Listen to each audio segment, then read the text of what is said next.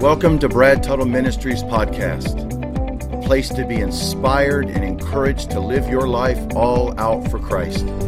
Here are your podcast hosts, Brad and Jana Tuttle. Hi everybody, it's Brad and Jana, and welcome to Brad Tuttle Ministries podcast. Hey everybody, welcome. We are so excited that you're with us today, and we are going to be discussing a message that, a topic I should say, that is really going to, I think, encourage you, empower you, challenge you in your walk with Christ. And today we're going to be talking about our beliefs should impact our behavior. We're going to start in actually our main verses for this topic is going to be found in Romans 12 verses 1 and 2. And let's go back to the title. Our beliefs should impact our behavior. That's powerful right there. Even if we just stopped there and left you with nothing else, that's a powerful thing. We're done. To hear and to really ponder on our beliefs as believers. In other words, the Word of God, our beliefs in God's Word, our understanding of the theology and the Word of God should impact our behavior. Yes. And then when I said Romans 12, 1 and 2, some of you know where we're going to go with this. But let me say before I read Romans 12 that Paul has just got done sharing with us in chapters 1 through 11. He's laid out for us some powerful doctrine for us to live by as believers. He has talked about how we've been called. He's talked about how we have been justified, redeemed, how we have been sanctified. He's talking about, he's laid out for us our position in Christ when we come to be believers in Christ. And if it's so, that's some of the stuff that makes me so excited about being a believer. Know that God has called me. Know that God saw me in my mother's womb. Know that God knew me before I was ever formed in that situation. And He called me, and He saved me, and He justified me. In other words, declared me not guilty. And then He sanctified me, and eventually He's going to glorify me when this life on this earth is over. So He's just laid that out in the first 11 chapters. So now in chapter 12, what he's going to do is he's going to go from what I like to say doctrine to now our duty, or what I would like to say from belief, what we now believe, some of the theology that we need to hold on to that we believe. And now he's going to go from belief to behavior. So he's going to say, this is what Christ has done for you. Oh my goodness, the mercies of God have saved you, redeemed you, paid the price for you, bought you, set you free, and because of what He's done, this is now how we should behave. This is what our life should now look like. So in light of what God has done for you, this is how we should now live. So he's going to go from first 11 chapters laying out theology, and now he's going to go into our walkology, how we're supposed to now live this out. And this is, I hope it's powerful to you, because it's powerful to me, because this is what I want to live by.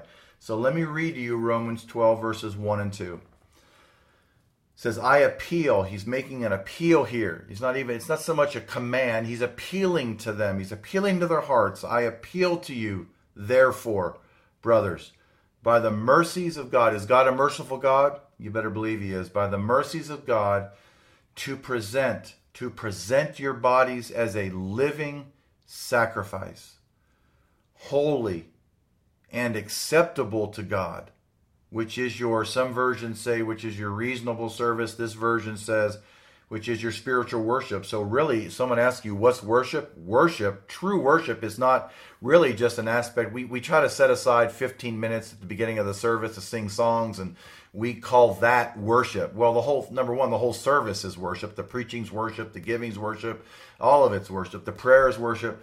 But real worshiping God, true worshiping God, is giving our bodies as a living sacrifice. So holy and acceptable to God, which is your spiritual worship. Then he says, do not be conformed to this world. In other words, don't look like the world, but be transformed. And the way we're transformed is by the renewal of our mind.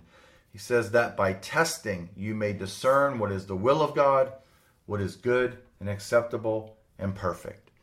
These two verses are some of the most important and some of the most strategic words ever written down in human history.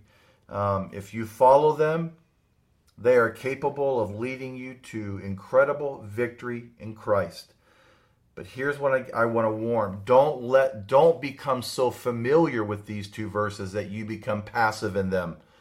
That they just kind of, you read them and you quote them and they sound good and you like to write them down on your book and this and that. But we become so familiar, we become passive. We need to look at them fresh and new and allow them to transform us from the inside out.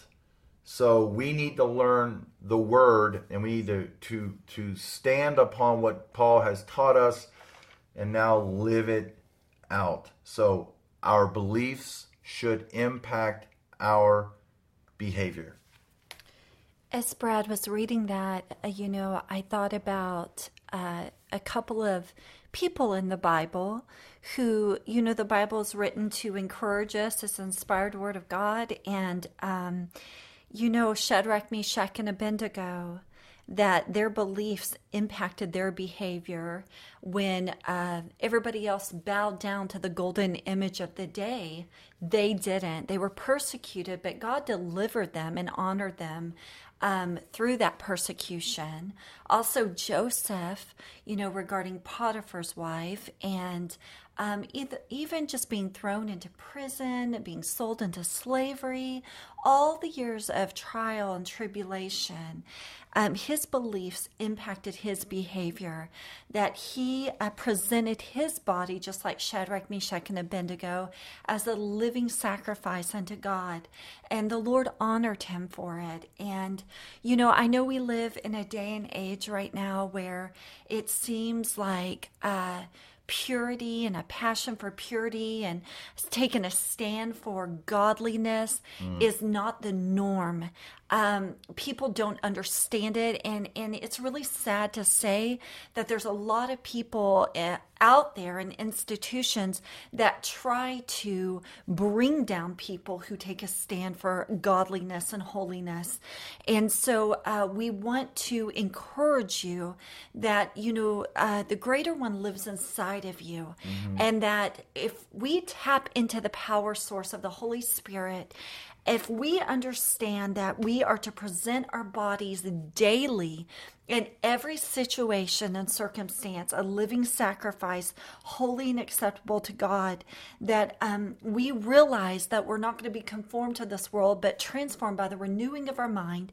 And the only way we can do that is to be in the Word and wash the Word over our mind, be in fellowship and relationship with God. We can take a stand and we can be strong out there and be a light into darkness and be the salt of the earth that we're called to be. But I really believe that we have to purpose in our heart that we're going to present our bodies that living sacrifice. And if you think about the word sacrifice, the giving away of something, that's sometimes what you think about it. But you know what? Obedience is better than sacrifice. The Lord has us and calls us to a higher standard. And the world might look at it as a sacrifice. We see it more as it's our reasonable service, that He did so much for us, that we want to live holy before Him and be the light that we're called to be. And Paul wouldn't have penned this under the inspiration of the Holy Spirit if it was impossible for us to do.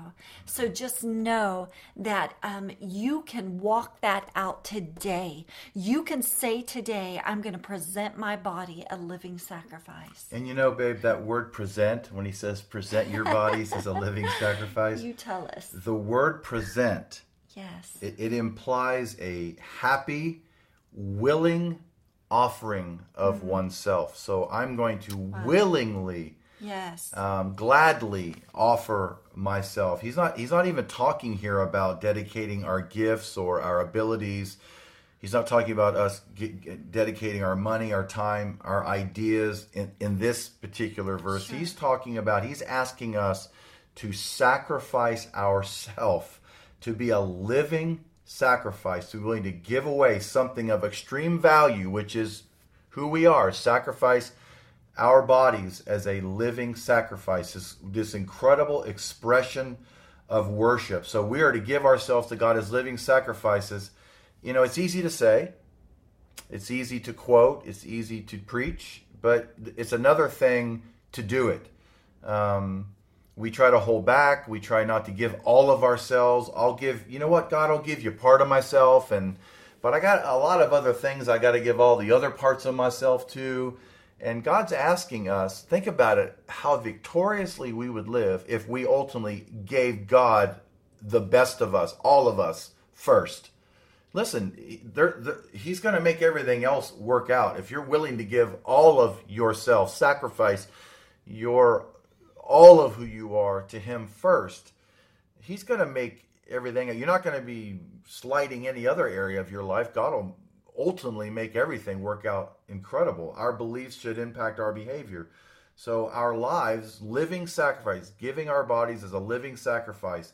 Our lives are supposed to be given over, body and soul, to the service of God. To be a Christian is to present our bodies as living sacrifice, and it's supposed to be a holy sacrifice. Holy meaning wholly dedicated, set apart from the world. So you want to give a holy and acceptable living sacrifice to God. He's wanting us to separate. He's already done that in our conversion, separate us, sanctified us, set us apart to Himself. But He's wanting us to give a holy, dedicated life, not a life that's connected to the world, but then connected some to God. He wants us to separate. Yeah, we're in the world and we share and we witness to the lost, but we're not of the world. We're of a new kingdom now, we are living in the kingdom of God, and we are supposed to live our lives as unto the Lord, holy, separated, wholly dedicated to Him. In other words, the term speaks of being fully abandoned to God. And I'll say again, for all of us, me, my wife, imagine our lives if we were completely, fully abandoned to God. You know, we use that, kind of talk about that when we come to the aspect of athletics. You know, I play football, or I play this sport with just reckless abandon. You know, you get out on the football field, and man, if you're one of those guys just keeps pursuing people and you're just bang, bang, you know, and go after it, you play with reckless abandon, you will advance. I guarantee. Great things will come out of someone who plays a game like that. Well, even us as individuals in the body of Christ, we are supposed to live as unto God with reckless abandonment. We're just supposed to give everything to Him. So Paul's saying, hey, because of all the things that Jesus has done for you, now allow that to affect the way you live. And I know when I got saved, I think one of the things I told him at church, it might have been yesterday, one of the things that so, drove me as a young believer in Christ was that I would wake up in the morning and I knew I wanted to pray. And if my body said, stay in bed and sleep, you need this extra hour of sleep, you got to go to work, you got to work all day, you got to go to school at night, so just stay in bed, you need to sleep. My spirit in me would rise up and just begin to speak to me and say, remember what Jesus did for you. And I just came to me right now. It's kind of like Paul was saying, remember what He did to you in chapters 1 through 11, now live this way. So I'd lay in bed and I would hear that, remember what He did to you? He delivered you from your past, from alcohol and all the things you were involved in. And look at where you are now. And man, as soon as I began to hear that, I would just spring out of bed and I would get in my car, drive to the church where I went, and I'd spend my prayer time before I went to work. So it's a matter of, think of all that Christ has done for you. If you're even listening to this and you're a believer listening to this, yes, to even know that He has saved you, redeemed you, paid the price for you, called you, set you apart, sanctified you, justified you, declared you not guilty. Is He not, this is the way I look at it, is He not deserving of all of us? Is He not deserving of us giving our all to Him? And that's all Paul's saying.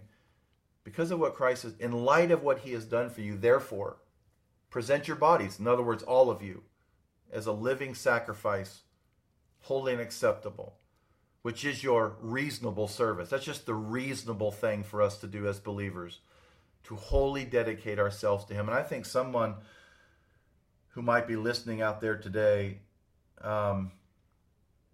I think this is convicting you. I think this is challenging you, because what it does for us is we begin to hear things like this and we realize, you know what, I'm much more connected to the things of the world than I am connected to the things of God. Yes. You're saying I know I'm saved, but I'm from hearing this, I know I'm not where I need to be, and that's a good thing, because we all need to be there when we're not where we should be with God. We all need that, that kick in the pants, so to speak, and get us going and get us to begin to say to ourselves, I'm not giving my all to God. I'm not laying down all of my life to Him. I'm trying to hold on to some of the things of the world, and I'm trying to hold on to God. You can't straddle the fence, man. We've got to be on one side. We're all for God or for the world. So we've got to get off the fence, and we've got to begin to wholly commit ourselves and wholly dedicate ourselves to the Lord. So that's what Paul's telling us. Our belief, what we believe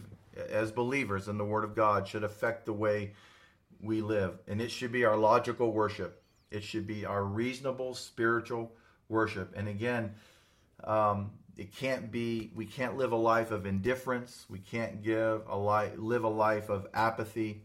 We've got to start getting up in the morning saying, "Dear God, because of Jesus, I am yours. All of me is all for you."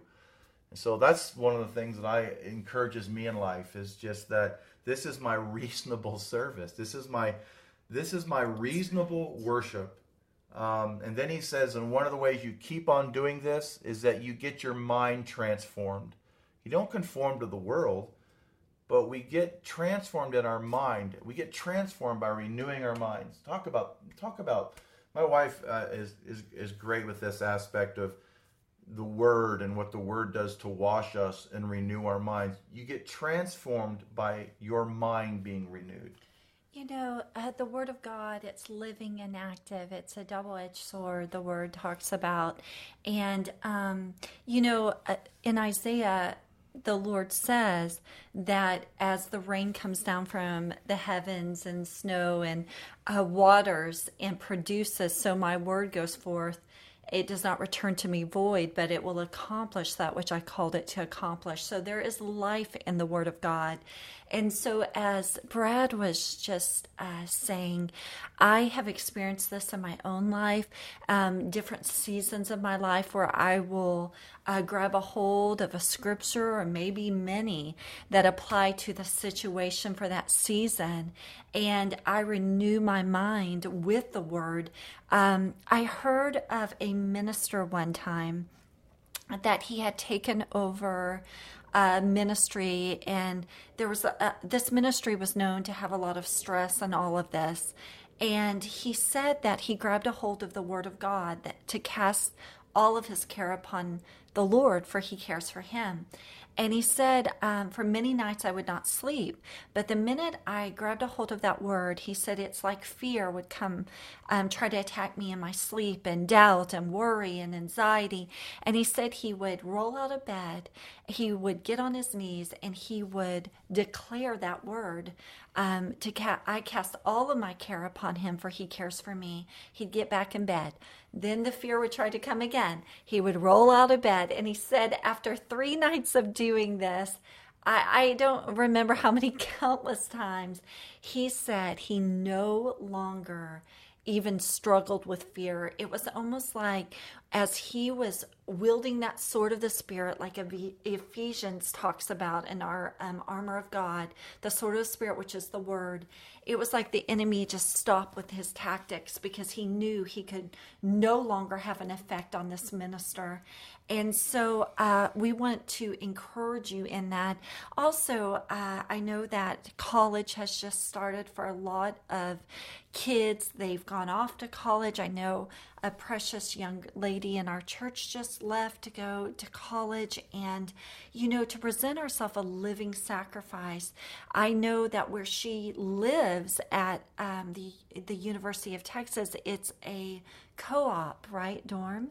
And so co-ed.